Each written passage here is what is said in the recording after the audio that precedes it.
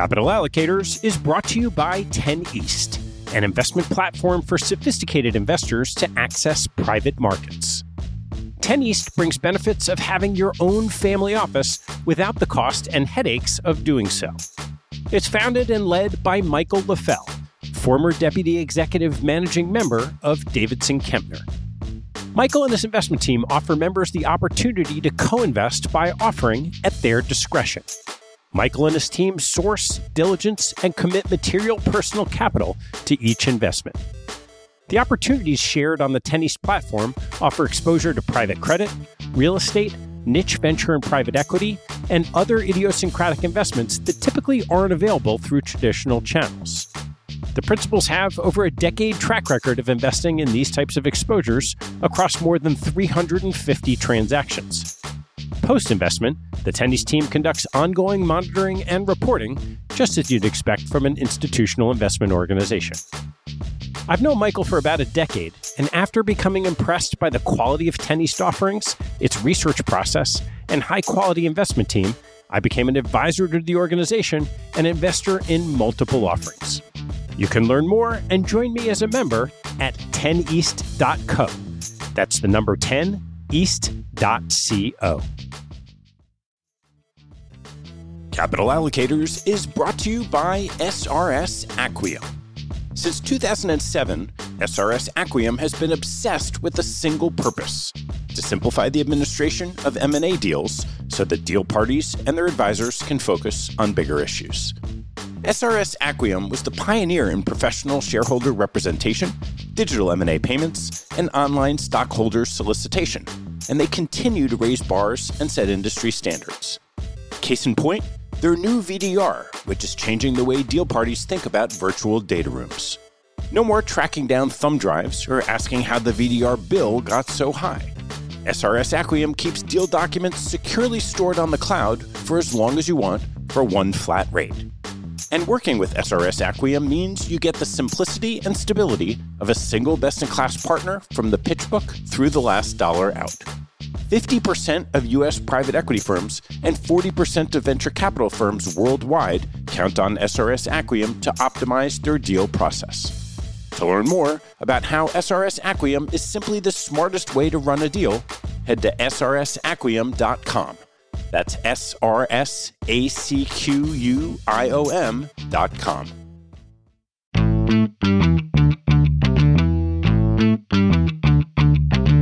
Hello, I'm Ted Seides, and this is Capital Allocators. This show is an open exploration of the people and process behind capital allocation. Through conversations with leaders in the money game, we learn how these holders of the keys to the kingdom allocate their time and their capital. You can keep up to date by visiting capitalallocatorspodcast.com. My guest on today's show is Annie Duke. Annie is a renowned public speaker and decision strategist who for 2 decades was one of the top poker players in the world. Among her highlights were winning a World Series of Poker bracelet and winning the $2 million winner-take-all World Series of Poker Tournament of Champions. Her study of the science of smart decision-making began when she received a National Science Foundation fellowship, which she then used to study cognitive psychology at the University of Pennsylvania. Among her charity work and television appearances, Annie was a runner-up to Joan Rivers on The Celebrity Apprentice, during which she raised $700,000 for Refugees International. She's a natural teacher and storyteller with an active mind that constantly searches for accurate truths. I highly recommend Annie's new book, Thinking in Bets, which comes out later this week. In her life after poker, she's become a featured speaker, writes a newsletter and a blog, and advises companies on improving their decision-making process. Have a look at her website, annieduke.com, for more information. Our conversation discusses Annie's path from an Ivy League education to professional poker, the nature of a bet, how we form beliefs, why we make bad decisions, and what we can do to improve our decision-making process. Towards the end, we also talk about bankroll management, poker faces, and advice she would give the president on how to make better decisions. With the podcast growing in audience each week, I want to thank you for tuning in and ask you to spread the word to just one friend this week. If you'd like, you can also join the 1%ers. Well, that's 1% of listeners who are kind to take a minute to write a review on iTunes. Let's keep the momentum going.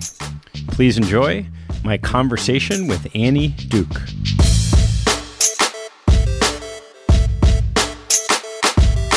Annie, thanks so much for coming and joining me. I'm so happy to be here. You have this background. I like the way you say that. Like it's Ivy League educated poker playing background. Why don't we just start with you taking a little bit of time to talk about your path to poker and then where we are today? Sure. So I started off doing my undergrad at Columbia. And there, in my freshman year, I met a professor there named Barbara Landau. And she's amazing. She's now at Johns Hopkins. And she was studying first language acquisition in children. And I ended up being her research assistant for 4 years while I was at Columbia. And at the time, I thought, I'm going to stay in New York because I really, really, really love New York. But she really pushed me to go and study with her advisor for graduate school, a woman named Lila Gleitman and her husband, Henry Gleitman, who were at Penn. So I applied to Penn. I got into Penn. I went and visited. I loved it. I loved Lila. I loved Henry. I loved the program there. So I ended up going to Philadelphia to, get my PhD in cognitive psychology. And you almost got it. Yeah. So things take a little bit of a turn. I finished my coursework, got my master's, did my qualifying exam, I did my research, and I had all of my job talks lined up. So I was going to go out for my job talks. I actually got sick right before that and ended up in the hospital for 2 weeks. So in the academic world, it's a seasonal market. So if you kind of miss that one season, you have to wait a full year. I'd just gotten married. My husband, who's now my ex-husband, had a place in Montana. And we said, okay, we'll just go there and, I can recuperate and then I'll finish the whole thing and I'll go back out the next season. But I discovered that when you leave school for that time off, that your fellowship doesn't follow you. And I said, oh no, I need money. And it was then that I started playing poker in a little tiny card room in Montana called the Crystal Lounge, which is everything that you could imagine from a little tiny bar in downtown Billings, Montana, with that name. It's kind of wild to come from, I guess you could call a card-playing family.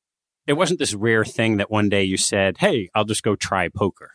Yeah, it wasn't so out of the blue. I mean, we played a lot of cards when I was growing up, not poker per se, but my brother, he had gone off to go to college. And he was really into chess. He was actually an amazing chess player. And so sort of through this chess world, he kind of fell into playing poker. So he had already been playing for quite a while before I ever started playing. I think actually he had really been playing for about 10 years. So by the time it got around to this thing that I did, he had already made the final table of the World Series of Poker. He was really already a great player. So it wasn't like completely out of the blue. I had watched him play quite a bit when I was in graduate school on my fellowship, which doesn't leave you a lot of room for like vacation money. He actually would fly me out to Vegas once a year for a vacation. Nice. He had given me a little money to play in some low stakes games. So, I had some experience. And he said, I was just kind of talking to him. I'm like, I don't know what to do. Like, I don't know what I'm supposed to do to make money now while I'm waiting, to go back to academics. And he's the one who actually suggested, he said, I think that you can play poker in Montana. Why don't you do that? And so I thought, that sounds like a good thing to do for the meantime. The meantime turned into 20 years. Yeah. So there you go. Did you recognize at the time that your training in psychology would be so relevant for the game itself? At the time, I would have to say definitely no. There's language acquisition over here, and then there's poker over here. And I didn't necessarily obviously see how those two things might relate to each other. Now, in retrospect, I can say it was certainly really helpful. But the first time that I actually thought about it in any kind of really explicit way, that there was this really strong relationship between the two things, was in 2002 when I got asked to give my first talk. A friend of mine named Erik Seidel, who's an incredible poker player, absolutely one of the legends of the game, who I actually met when I was 16, long before I was playing poker through Howard. Erik got asked by a friend of his to speak to a retreat of options traders for this friend's hedge fund. And Erik knew him. His name's Roger Lowe. Erik knew him because Erik used to trade on the floor. And so Erik had been involved in the world of finance as well. So his friend said, hey, will you come and talk about what poker might teach us? And I think Eric had a tournament to play or something, and I was taking time off because I was super pregnant at the time. I think I was about 2 weeks away from having my 4th child. I wasn't traveling anywhere, and so he said, no, I can't do it, but my friend Annie, you should have her do it. I had to think about how am I going to explicitly talk about the relationship between these two things, and that was the first time that it really opened up to me at sort of top of mind, that there was actually an incredibly strong relationship between the two things, and that what I'd been doing in graduate school actually had been incredibly helpful for me in poker and could be helpful in general to understanding how do you make decisions, particularly under conditions of uncertainty. So I started talking in 2002, but actually around that same time, I got an offer to go and become a trader. And I was very, very, very far down the path of saying yes to that when poker exploded all over television. I really, really, really love poker, but I never could play it quite as much as everybody else because I had 4 children. So, mom first for sure, poker players second. So I had gotten offered this job. I thought, that would be really interesting, to be a trader. And there seems like there'd be a good connection and maybe this would be really good training for that. And the reason why I stepped back from it was that was the year that the WSOP got televised with the whole card cameras for the first time. The WPT started. And I took a step back and I said to the company that was thinking about hiring me, let me take a second. Like I may come back to it, but it seems to me that this might be kind of an interesting journey of its own now that poker's on television. So I decided to continue down that road and on that journey that poker was offering me. And it was incredible. But from that one talk in 2002, I was getting referred out. And what I was discovering, even from that first talk, it was really reigniting this fire that I had for teaching. When I was in graduate school, one of my favorite parts of it was actually teaching. And by the time you finish your master's, you actually get your own classes. You're not, just a TA. And I loved it. That idea of like communicating to an audience and having them nod in agreement and feeling this sort of think about what poker is, the total not zero sumness of it all, was something that was really fulfilling something in me that I wasn't necessarily getting from other things. And so once I started getting referred out, I started really actually focusing on developing that business also in parallel, which I did. And what were those first set of lessons that you were imparting on traders? What I got asked to speak about by Roger was risk. And I didn't actually talk about it. I ended up talking about something else, which was tilt. So tilt, for people who don't know the word, because it's a very pokery term. Sounds like a pinball term. Well, it is a pinball term. Exactly. If you think about a pinball machine, what happens when you shake it? It shuts down and it says tilt and the mechanics kind of don't work. So borrowing from that analogy, you can think about when you're emotionally lit up, it's like your brain is shaking and it shuts down the prefrontal cortex. It shuts down your ability to reason in the same way that a pinball machine just won't work anymore. So that's where the term comes from, actually. It is a pinball analogy that's been brought into poker. So here's the thing. In poker, you have a really good thing happening that also can cause a really bad thing to happen.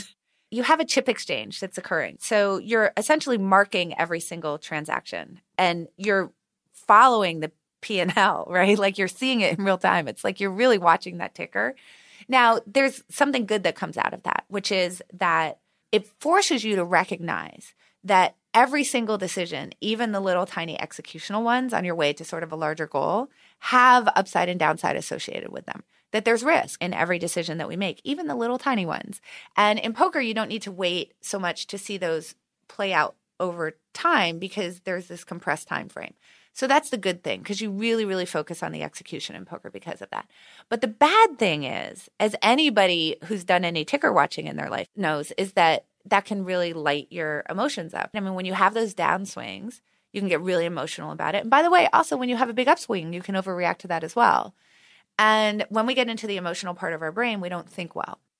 So what I talked to them about was, how do you manage this? So I was imparting some thought on how to sort of make sure that you're limiting how much tilt is affecting your decision making. Yeah, I want to come back to a lot of these mnemonic tools that you've created.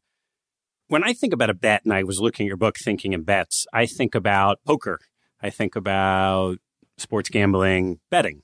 how do you take that concept of a bet and then make it broadly applicable to decision making? So first of all, let me say it's really easy because all decisions are actually bets. It's just a matter of making that explicit.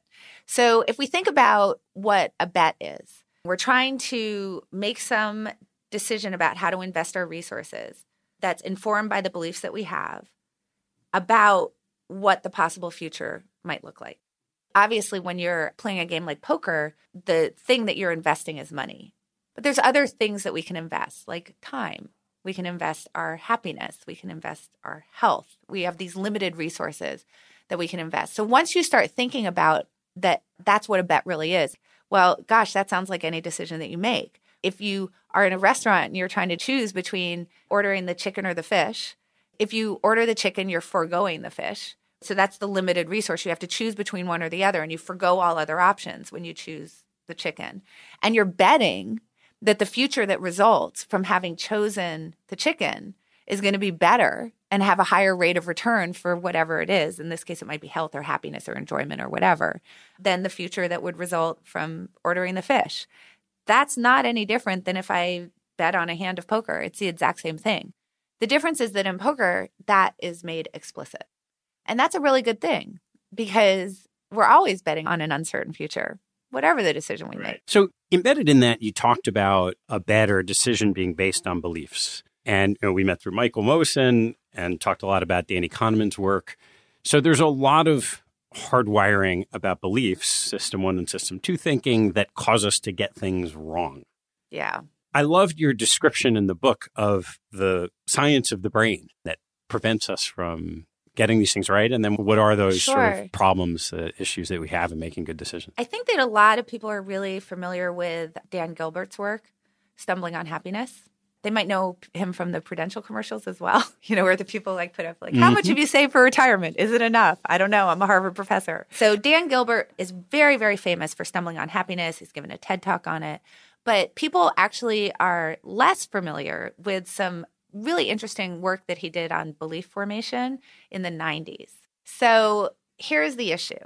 If you think about the evolutionary history of the human species. So now we're talking about what is the machinery that we sort of come with in terms of our brains. For most of the evolutionary history of our species, the way that we form beliefs was through our perceptual system. I couldn't tell you something that happened in a remote part of the world that you had never experienced, right? There was no way to communicate that. So you're forming beliefs based on what you see. You see a tree.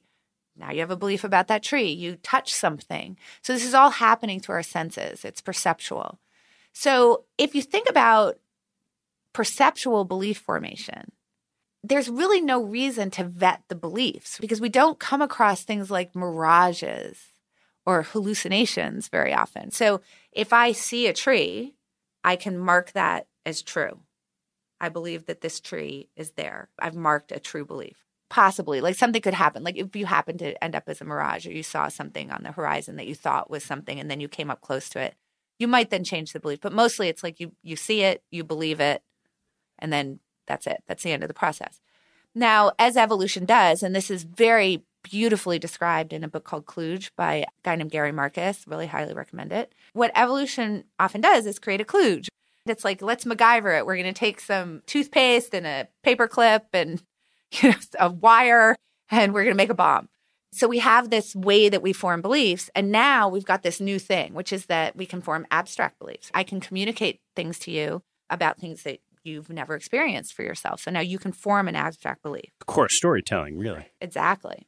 So evolution, as it will, does not say, oh, we're going to just build brand new machinery that processes information in a totally new way to handle this new stuff, which is abstract. Instead, it says, let's just glom on to what's already there. We have this perceptual belief formation system. It's worked really well for us. It stopped us from getting eaten by all the lions on the savannah. So yay us. We'll just use that. And that's exactly what happened. So intuitively, if I were to say to you, how do you form your beliefs?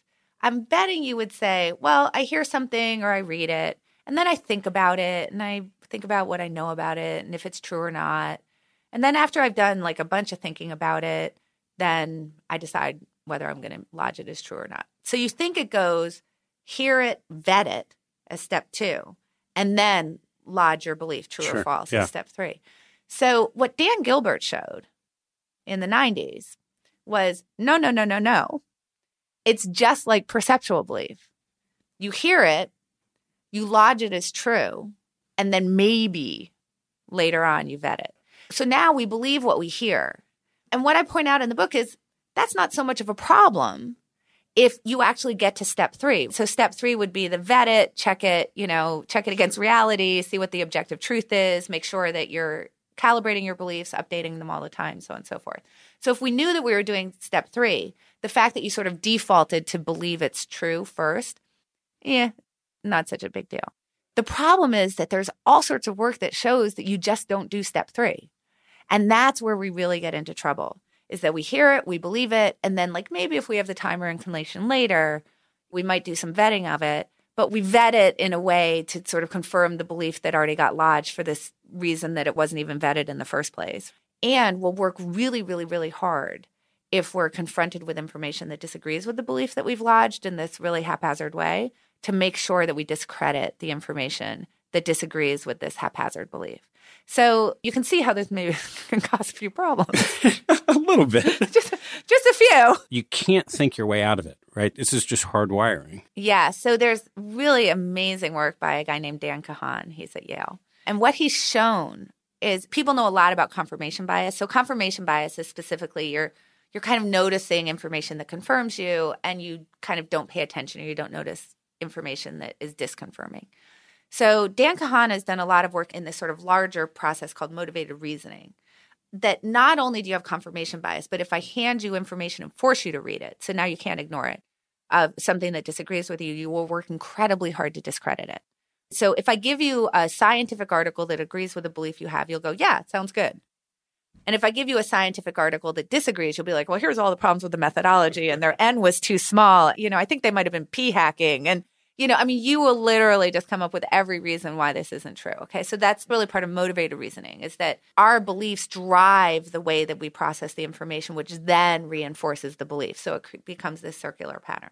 So what Dan Kahan showed is that being smart doesn't help, because I think intuitively we think, well, I'm a smart person. And now you've told me about motivated reasoning and I kind of know about these biases. So now I'm not going to do it anymore. Dan Kahan and also Keith Stanovich actually has done some of this with blind spot bias, that the smarter you are, the sort of the bigger your blind spot bias is. So Kahan did this work which showed that if I test you for how good you are with statistics, with just analyzing some sort of neutral statistic, like does this skin cream work? I assume you don't have any very strong emotional opinions about skin cream. Not yet, but I can find you some people who do, but I'm guessing you don't. So if I hand you the results of some sort of study about skin cream, and now I just test how good are you at analyzing the data, I assume you'd be very good at it. And now I take you compared to somebody who's maybe not so good at analyzing the data. So now I've got you divided into two groups, the statistically adept people and the statistically not so adept people. Now I give you literally the identical data, but it's about gun control. And what happens is that how biased your reading of those statistics is, that you were perfectly fine with when it was skin cream, is actually correlated with how smart you are. And it's correlated in the bad way. So the smarter you are, the better you are at kind of slicing and dicing this data to support whatever your prior is. So if your prior is gun control is a good thing, you'll slice and dice the data to support that. If your prior is gun control is terrible and it's horrible, then you'll slice and dice to support that. The people who are not so good with statistics, while biased, don't show as big a bias. So let's see.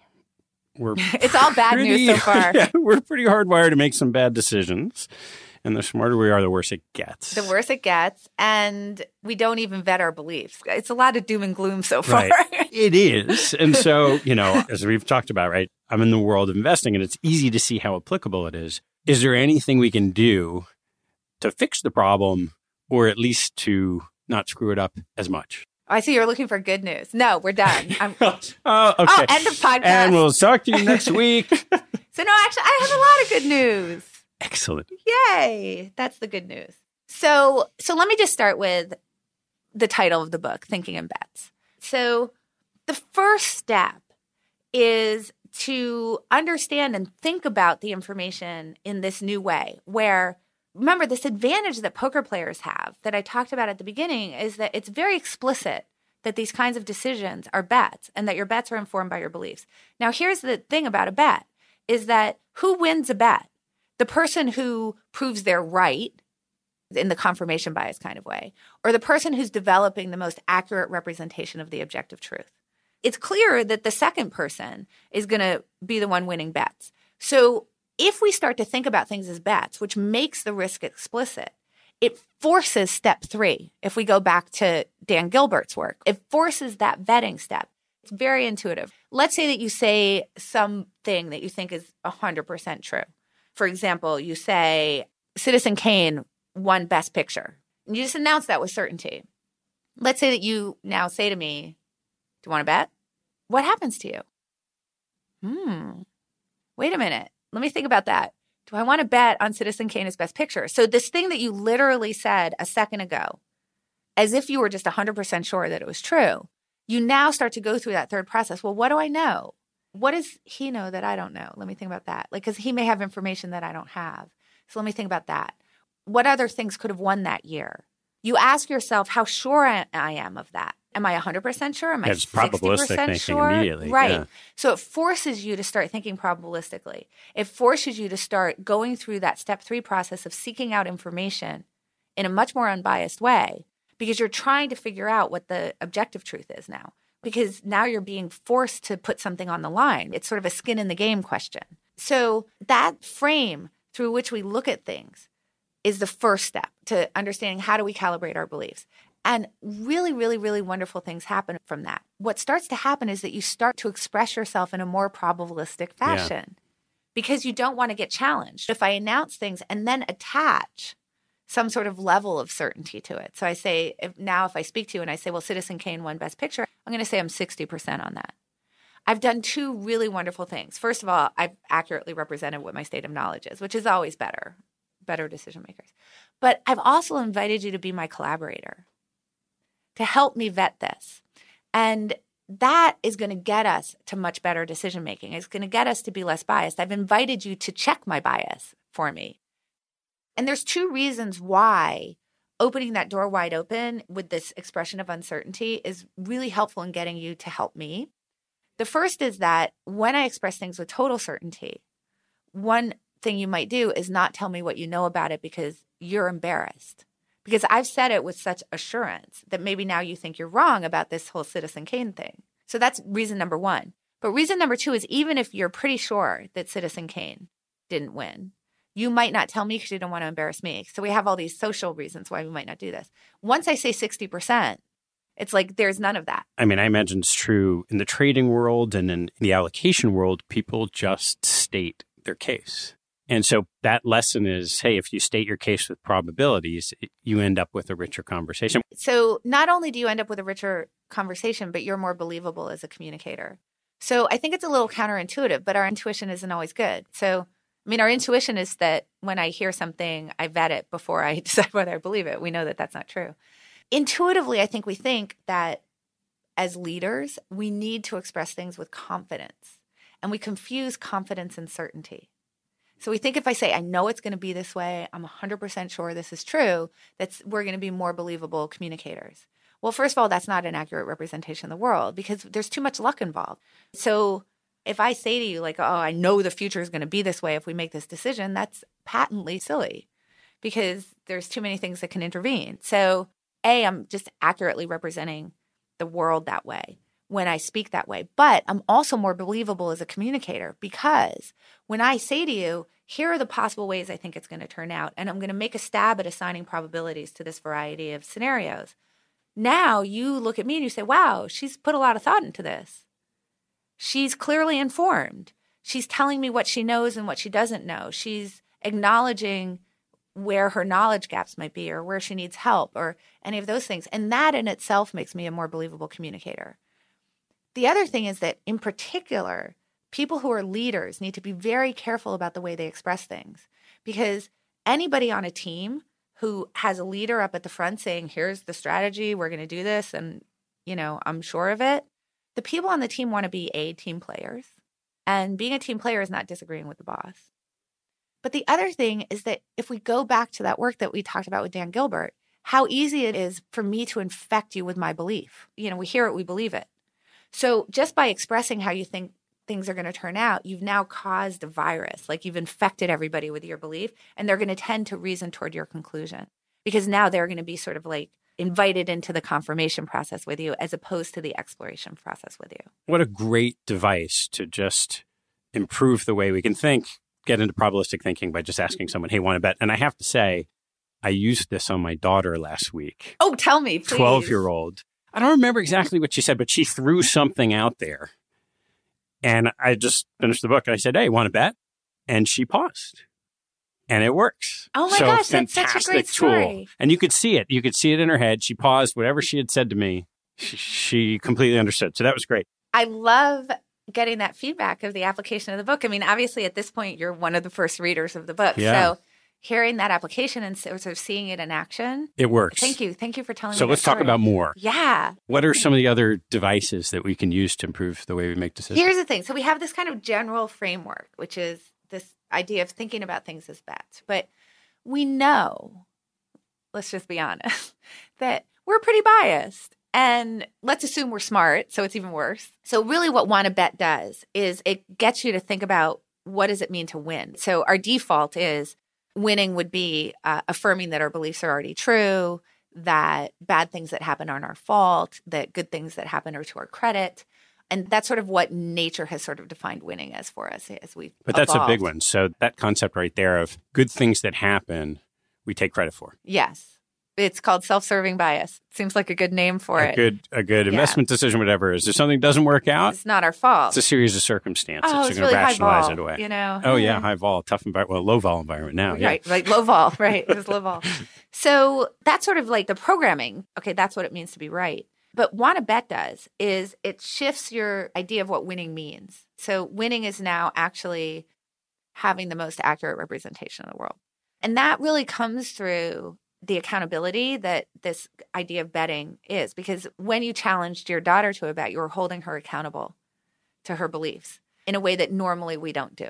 What that does is it makes it so that instead of viewing information that disagrees with us as an attack on our identity, it now changes that to helpful. Because now if you have information that might calibrate my belief well, that's going to cause me to be a better, and I've now changed the rules of what the game is.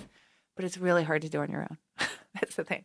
So we're all just really biased. We default to these natural ways of thinking. It's kind of the way that our brain works. But here's the thing, and I'm sure that you've noticed this in your own life. Do you think you're better at sort of noticing your own baggage or other people's? When other people's are running around taking credit for all sorts of stuff or just being like, oh, I lost because insert hard luck story or thing that was unpredictable or whatever they couldn't control, you spot it right away. You're like, come on. And what that tells us is that other people are actually pretty good at spotting our biases. So in the same way that you sort of naturally recruit people into the process with you when you express things probabilistically, why not do that intentionally and just purposely recruit people into the process with you so that you can form a really good group of people who have decided together that they have a commitment to accuracy, that they're going to hold each other accountable to that commitment, and necessarily that they're going to be open-minded to diverse viewpoints, and they're going to consider counterfactuals, and they're going to look for information that disagrees with them, and they're going to be all sorts of things, like a really good credit giver, a really good mind changer, belief calibrator, all of these things, and get people into that process with you. Because honestly, they're going to be better at sort of seeing your stuff than you are. And now you can be really helpful to each other. And then the side benefit, which is actually in some ways the primary benefit, is that they're going to reinforce these new habits of mind. So if you're in a group which has this commitment, and we all know, like, let's be honest, like when someone else is doing really well and things aren't going so well for us, it's hard to give them credit. It doesn't feel that good. But if you've gotten some people together who have made this commitment together, now when you give credit, they're going to go, that's amazing that you gave credit to that person because I know things aren't going so well for you. So like, good on you. That's so incredible. And the thing is that kind of social approval can be like the biggest pellet for the rat, the biggest reinforcer. And now that's what's going to start to get you that good feeling, as opposed to just sort of the immediacy of the swatting away of the bad thing. Now, the idea that I'm really good at giving credit to people, and these people have now reinforced that for me, that's going to start to get you to this place of being a much better decision maker. And it's all about how is the group sort of reinforcing these kind of commitment to being unbiased and open-minded and all of these things through this accountability mechanism that the group is providing, which is something you naturally see at a poker table. I want to take a break in the action to tell you about NetSuite by Oracle, helping businesses accelerate growth and run better with a suite of ERP, financial, CRM, and e-commerce products. Here are 3 numbers for you to remember: 36,000, 25, and 1. 36,000 is the number of businesses that have been upgraded to NetSuite by Oracle. NetSuite turns 25 years old this year. That's 25 years helping businesses do more with less, close their books in days, and drive down costs. And 1, because your business is one of a kind. Get a customized solution for all your KPIs in one efficient system with one source of truth. Manage risk, get reliable forecasts, and improve margins. Everything you need, all in one place. Right now, download NetSuite's popular KPI checklist designed to give you consistently excellent performance, absolutely free, at netsuite.com/allocators. That's netsuite.com/allocators to get your own KPI checklist. netsuite.com/allocators. And now, back to the show. So if there are rules, good rules for the group, so there is accountability to the truth. It sounds like some type of positive affirmation of the process. Are there other kind of rules that you would say, if you want this type of feedback loop together, here are the 3 or 4 things that you should establish as the way we're going to communicate together? Absolutely. I'm so glad that you asked that question. I think it's important to understanding what makes a good group. Why is this really important, this accountability piece? So when you form a decision group, and here's the wonderful news, you might be thinking to yourself, well, who am I going to recruit into this process with me? Like, how am I going to get a good group going? And the good news is that you don't need very many people. You actually only need 3. To borrow from Phil Tetlock, author of Super Forecasters, you need 3 because you need 2 to disagree and 1 to referee. So in the betting world, if we disagree, we have a sort of phantom third person, which is the bet itself, which is now going to sort of referee the situation for us. But obviously in the real world, we're not just throwing money down on the table. So you need a third person, and they can act as the referee in a disagreement. So go find yourself a couple of people, and then now really form a contract.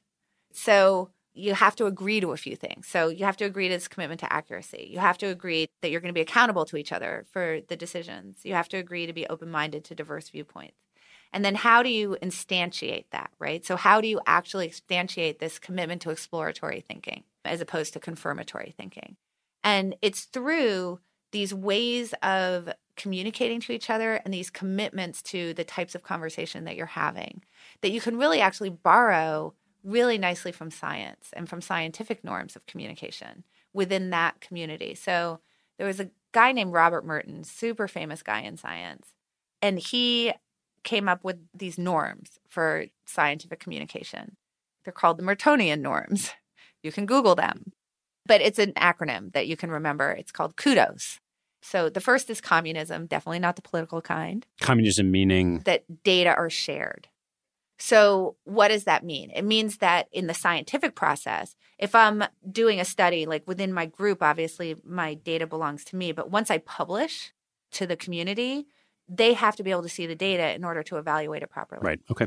So we can think about that in terms of how are we communicating with each other, because smart people are really good at spinning the data and sort of presenting a case and like highlighting certain things or leaving other things out in order to drive you toward their conclusion. So we don't want that to happen. So within your decision group, be as transparent with the data as possible. Now, a couple of things. One is whenever you feel like you don't want to share a detail, those are the details you should share. That's a very good rule of thumb because it probably means that it's going to cast you in a bad light in some way. You in a bad light, or your belief in a bad light, or maybe it's going to argue against the conclusion that you're trying to get across. And that's where it's getting uncomfortable for you. So make sure you share those. But one of the ways to actually really make sure that that happens is to essentially create a template for the details that must be shared. Because then you're always forced to share the exact same things, regardless of whether they support your conclusion or not. These things must always be shared. Otherwise, I cannot give you any kind of advice that has fidelity if I do not know these details. So that's communism. Universalism is ideas have objective truth, regardless of who the person is who's communicating it. So the example I think I give in the book is that it doesn't matter whether it's Mussolini or George Washington or your mother telling you that the earth is round. The earth is round regardless of whether you like the communicator or not. Now, obviously, if I'm talking to a PhD in economics and they're giving me an opinion about trade, their opinion is going to have more fidelity than somebody who I just met on the street who does not have a PhD in economics. So you obviously have to take those into account. But all things being equal, the truth is the truth. So one of the things that will happen is that we will change our opinion depending on who's delivering the message. So here's a really good thing you can do in the group is when you are trying to talk about different viewpoints and get people's opinions on viewpoints, don't say who has the view. And I think that we can see this in our politics now. So an idea that had Obama said it might come out of Trump's mouth. All the people who would have been like, that's awesome, Obama, you're so great. It comes out of Trump's mouth and they're like, no, that's ridiculous. Or vice versa. Oh, that was ridiculous, Obama. Oh, Trump, you're so smart. And it's the same words. So why is that happening? And it's because people are not applying this norm of universalism. They're evaluating the message in light of the messenger. It's like, don't shoot the messenger. So this is don't shoot the message. So as much as you can, when you're communicating these things, either try to leave the messenger out and just present the case as stated and vet it in absence of that, or you can also imagine, like, let's say that you don't like the messenger. You could go through the process of saying, well, let's say that, for example, you say, what if Obama had said it, if you happen to be a never Trumper? So just sort of try to think about the hypothetical, the counterfactual. So I think that that's a really good thing to do. So that's the U in kudos. And then D is disinterestedness, which is we all have these conflicts of interest. And we tend to think about conflicts of interest in this very specific way, in this financial way. So you have, disclosure forms for conflict of interest. Okay, that's interesting. It can cause a whole lot of problems. The real conflict of interest comes from this issue of motivated reasoning and confirmation bias. We're always trying to make sure our beliefs are true. Correct. Yeah, of course. There's going to be two things that are going to muck up your decision process within the group. One is your beliefs, and two, if an outcome has already happened, because you're going to try to reason to make the outcome make sense. If I tell you, I think this strategy is 100% true, it's going to work, I'm sure of it, I've now infected you with my belief. And now the group is going to try to reason toward that. When you're trying to vet a decision, don't say what your belief about what the correct answer is. Just leave it out. In the financial world, really deconstruct the trade before you get the result of it. So you've decided to put a position on. Deconstruct that decision process prior to, say, an option expiring. And the more you can do that, the better. But if it has expired, if you are past the outcome, which of course happens in poker all the time, then when you're communicating to people who don't already know the outcome, do exactly what I just said. Just don't tell them. Okay, so that's the D part. And then the OS part is objective skepticism. So approach the world asking why things aren't true as opposed to why they are. But we're hardwired to do the opposite. Completely hardwired to do the opposite. We don't like thinking about counterfactuals. We don't like thinking about, well, what if it fails?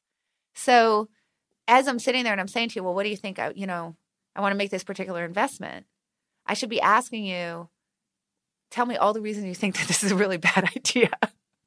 Because that's more valuable to me. Because I already know why I think it's a great idea. So tell me, are you against it, please? So you can do that within your group as well. Within your company, you can do that through really creating red teams. So you have red team, blue team. That's one way to do it. And notice what's really wonderful about the red team thing in particular is, remember I said we have this team player issue, is that the game for the red team is to disagree. So you've actually, now to be a good team player on the red team, it's all about disagreeing. So that's actually a really good way to sort of solve the team player problem. You can do that. You can have a dissent channel, which is anonymous. So that's another good way to do it. There's a variety of ways you can sort of instantiate that organized skepticism. Can we talk about mental time travel? Yeah. Because when you're writing about Jerry Seinfeld and Marty McFly, I can't help but bring them up. Well, I do get to Lauren Conrad from The Hills on MTV earlier in the book. But yeah, sure, absolutely. What do you want to know about mental time travel? Why don't you talk about how shifting your mindset?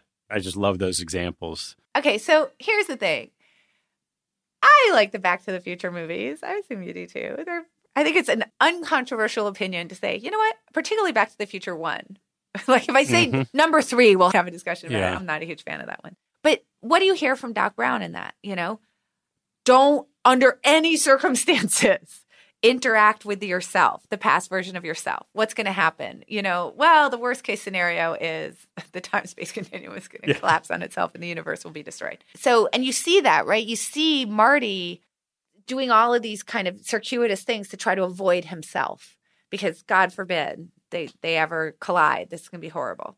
But what you really learn when you start thinking about how do you become a really good decision maker is that the best thing that could happen is for past Marty to run into future Marty and have a little discussion, have a little, chit chat about how things are going.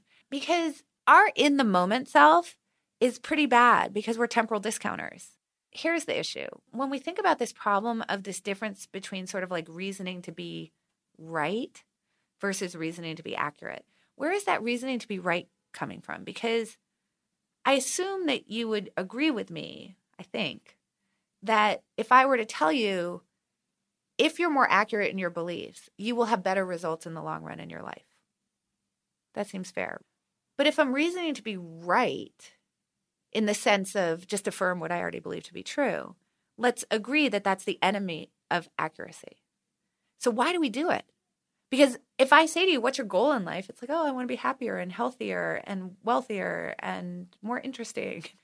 And we've both agreed now that, well, okay, the better calibrated your beliefs are, the more likely you're going to get there. And yet, over and over and over and over and over again, you're reasoning in a way that's the enemy of accuracy. So why are you doing that? This is, and that gets to Jerry Seinfeld, Night Jerry. Exactly. So Jerry Seinfeld does a bit. You can actually find it on the clip on YouTube. And he's like, Night Jerry's like, I want to party and I'm going to have another drink and I don't want to go to bed because I'm having fun. I'm Night Jerry. And then Morning Jerry's like, curse you, Night Jerry. Because Morning Jerry gets up, he's like tired and hungover and he's got to go to work. And it's horrible for Morning Jerry. But Night Jerry isn't thinking about Morning Jerry. Night Jerry's thinking Night Jerry's having a fun time in the moment. And so this is the real problem of temporal discounting, like laid out in the most beautiful way by Jerry Seinfeld, is that we have to get Night Jerry to think about Morning Jerry. Or put another way, we have to get Morning Jerry to tap Night Jerry on the shoulder and say, hey, Night Jerry, could you go to sleep? Because I'm going to exist. And we're actually the same person. So could you please not punish me? And that's really the problem of temporal discounting. And it's the problem of this reasoning issue is that, thinking fast and slow, it's really beautifully laid out that what we're all kind of trying to do is to generate this positive narrative of our life story. And within that positive narrative, having bad things happen because you were a bad decision maker, saying, well, that person's doing better than me because they actually deserve it, because I'm going to give them some credit. All of these things like, that belief I had, that was really dumb. All those things, like they don't in the moment contribute to your positive narrative. Now, in the long run, they will, but there is no, there's no long run. There's no Morning Jerry. So the question is, how do we trigger this really good mental time travel that can get Morning Jerry to tap Night Jerry on the shoulder and say, hey, could you go to sleep? Or, hey, could you change your belief? Because it's not accurate. I'd really like you to be calibrating a little bit, even if it doesn't feel good right now. And that's really the question, around mental time travel. I want to see how you might apply some of these tools to kind of the parallel with poker and investing. One of the things I'm always thinking about in that context is kind of the notion of bankroll management on a poker table. If someone manages their bankroll well, what does that mean? You recognize what your edge is. You know what the vol is. So you understand what your risk of ruin is. And you make sure that however much money you have at risk in any given session is essentially you're applying Kelly, Kelly criteria. Yeah. So I have to have enough money in my total bankroll that given what my edge is, I can withstand the swings. Here's the problem, is that we're really bad at that. Intuitively, we're bad at it. We're bad at it for a couple of reasons. One is that we generally overestimate our edge. Let's be honest. Yeah. We think we're better than we are. We also underestimate the vol. I mean, we tend to. So we generally think we need a lot less money than we do, and then we're suddenly surprised that we're broke. But another thing that happens is that, and this is actually a bigger problem, because I can kind of step back from the decision making and run a calculation when I'm in an unemotional state. I can say, well, I need this much money, and this is how much I'm going to risk each time. And so I can sort of get that kind of under control through brute force. The problem really comes with the in-the-moment decision-making, right? So I'm sitting in a game, and I have two sort of broad decisions to make. But the big one is, if I've decided I'm going to risk a certain amount of money, what do I do if I run out of it? And that's where we get into really big problems. So necessarily, if I've run out of the money, it means I've been losing. So that means I'm on tilt. So it means that I'm just sort of emotionally unhinged, right? And my limbic system is now lit up. And I'm going to be trying to swat that feeling away in the moment. And how am I going to swat the feeling away in the moment? I'm so unlucky. I can't believe how unlucky I am. These people are really bad. And I'm not losing because I'm not decision fit right now, or because I'm not making good decisions. I'm losing because the cards are going against me. Now, when you get into that mindset and now you're trying to make a decision about whether you should put more money on the table, you're very likely to put more money on the table. And that's really bad, because you don't know why you're winning or losing. And that's really what the problem is. So I'm in no way, shape, or form trying to say that it is purely rational to have a loss limit, because it's not. If you were a totally rational actor, you would invest when you have an edge, again, depending on what your risk tolerance is, and you would not when you don't. Okay, that's if you're a purely rational actor. The problem is that you're assessing whether you have an edge or not. I sort of think about it as stacking irrationalities. Okay, so I know it's irrational to have a loss limit, but that irrationality is a lot less damaging to me in the long run than allowing myself to make these irrational decisions about whether it's a luck or skill issue that's causing me to lose right now, so that I press my position in places where I never should, so that then I lose so much money that I couldn't even reasonably win it back in the next day. So even the next day, I can't come in fresh, having reset with fresh decision making, because I'm still emotionally unhinged from the day before trying to get my money back. And then that just cycles on until I'm broke. So I recognize that the consequences of that in the long run are a lot worse than applying this other irrational strategy, which is, this is how much I'm allowed to lose, period. And assuming I have a really good group around me, I'm accountable to that. So at that moment when I think, yeah, but this is an exception, I know how unlucky I am right now, then I'm going to have to go talk to Ted later. Yeah, and Ted's going to be like, hey, I thought you were only going to lose this much. Why did you lose twice that? And I'm going to have to sit there and tell you, oh, well, you should have seen I was so unlucky and I couldn't possibly predict it, but I was making really good decisions and I've never played better. And you're just going to go, come on. Yeah, right. So, that's where the accountability comes in. Yeah. A lot of the work that I do is interviewing people. And so one of the things I'm always envious about is this ability to read poker faces. Oh. So are there tricks? Obviously, this is sort of a long history of experience to get good at that. What works? Sure. Well, first of all, let me just give you a recommendation. You should go read anything by Joe Navarro. He is a former FBI guy, and he is incredible with body language stuff. He wrote a couple things that are specific to poker, but he's written a few that are more in the business space. He writes for Psychology Today on a regular basis. And he's just got a lot of really, really great things to say about body language. So that's number one. So number two is this, that I think that what you need to do is realize that you're kind of merging two things. One is you've got these body language cues, but also you have sort of the story that the person is kind of telling you. So the way that would work at the poker table is, as I gain more experience with you, I start to sort of narrow down the possibilities of what an individual bet from you means, because I've seen you bet in the past and I kind of know what your tendencies are. I have some idea of the frequency with which you're willing to enter a pot, for example, the frequency which you raise versus call versus fold. When I've seen you with particular categories of hands, I've sort of seen how you play. And so If I've never met you, I'm going to go from some sort of base rate of the category of the type of person that I think that you are. It's very Bayesian, right? And then I'm going to start updating immediately as I gather more data. That's actually the most informative stuff that you can get, is just seeing how do people react to certain things. How do I think they're going to react to this thing based on what I know from the past, and be a really good listener to those stories. I'm not talking about their words. I'm talking about their actions, the way they talk. When do they pull back? When do they lean in? When do they get excited? When do they not get excited? And those are some of those body language cues? This is just sort of their betting. How are they betting? Now, the body language cues have to do with signs. You're generally looking at signs of being uncomfortable and signs of being comfortable. And those are the two things you're kind of looking for.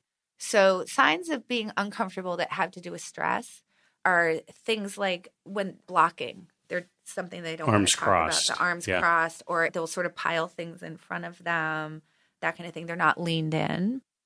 But if someone's too leaned back, if they're taking up too much space, generally you shouldn't believe a thing they're saying. Because people generally aren't like this. It's sort of like purposely trying to look relaxed.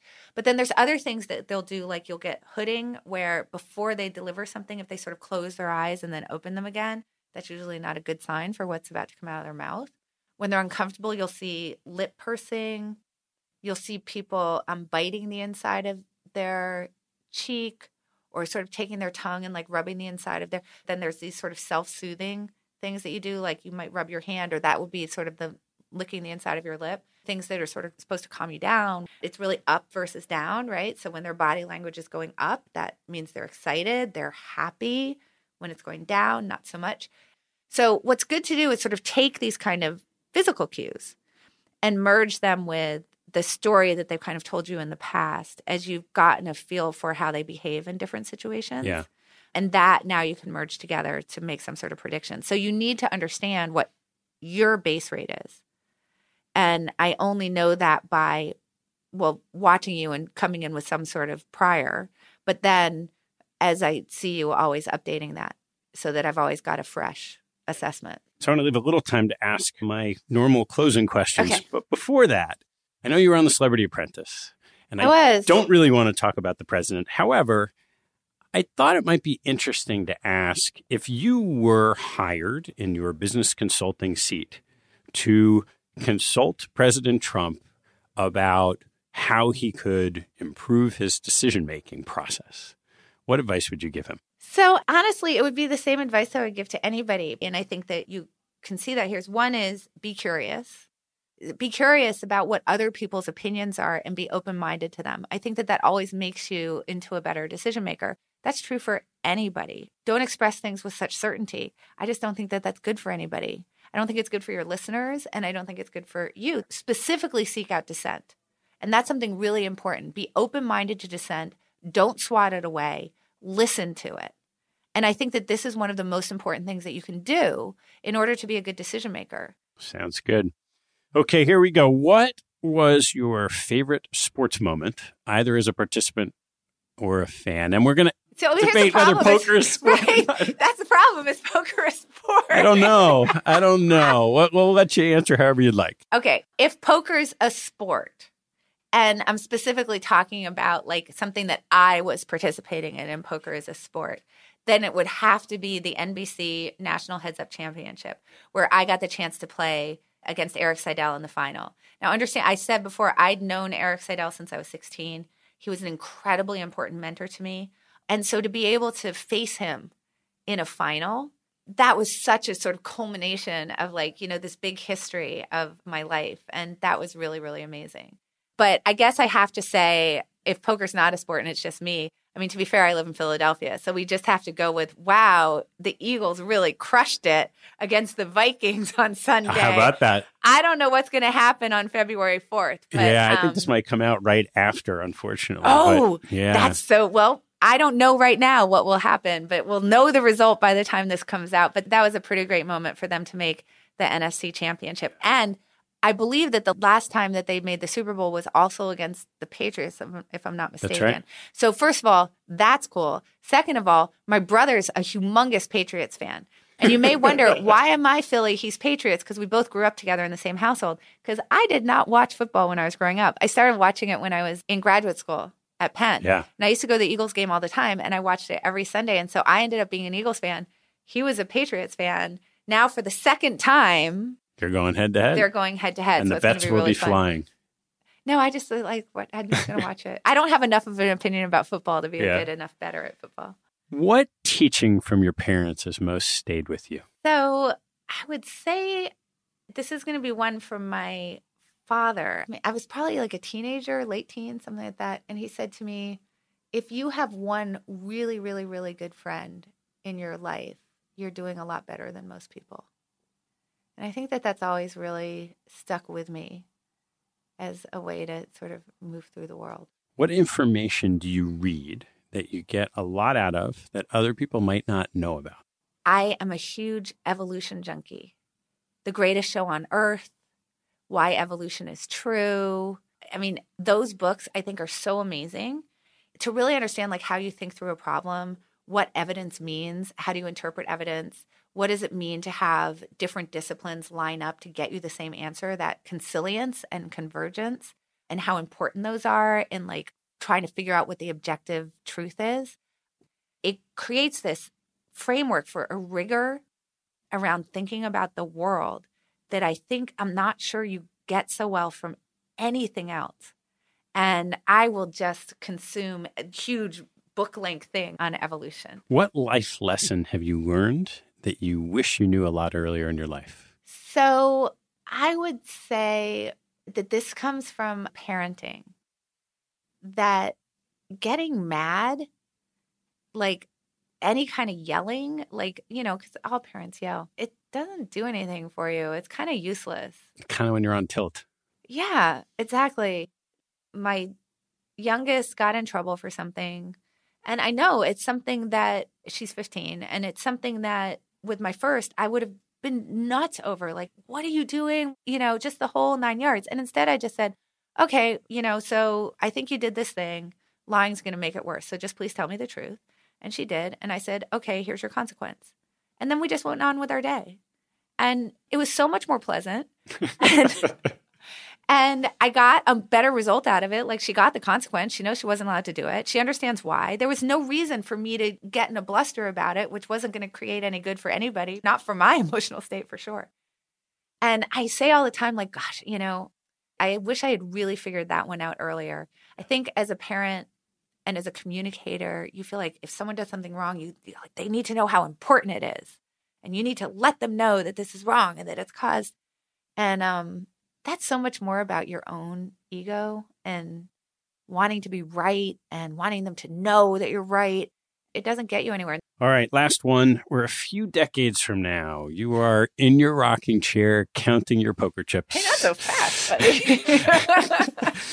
You know, what advice would you give yourself today? Don't sweat everything so much. Like, don't be so anxious about every little thing. Relax a little. It all works out. You don't need to be moving all the time. Yeah, for sure.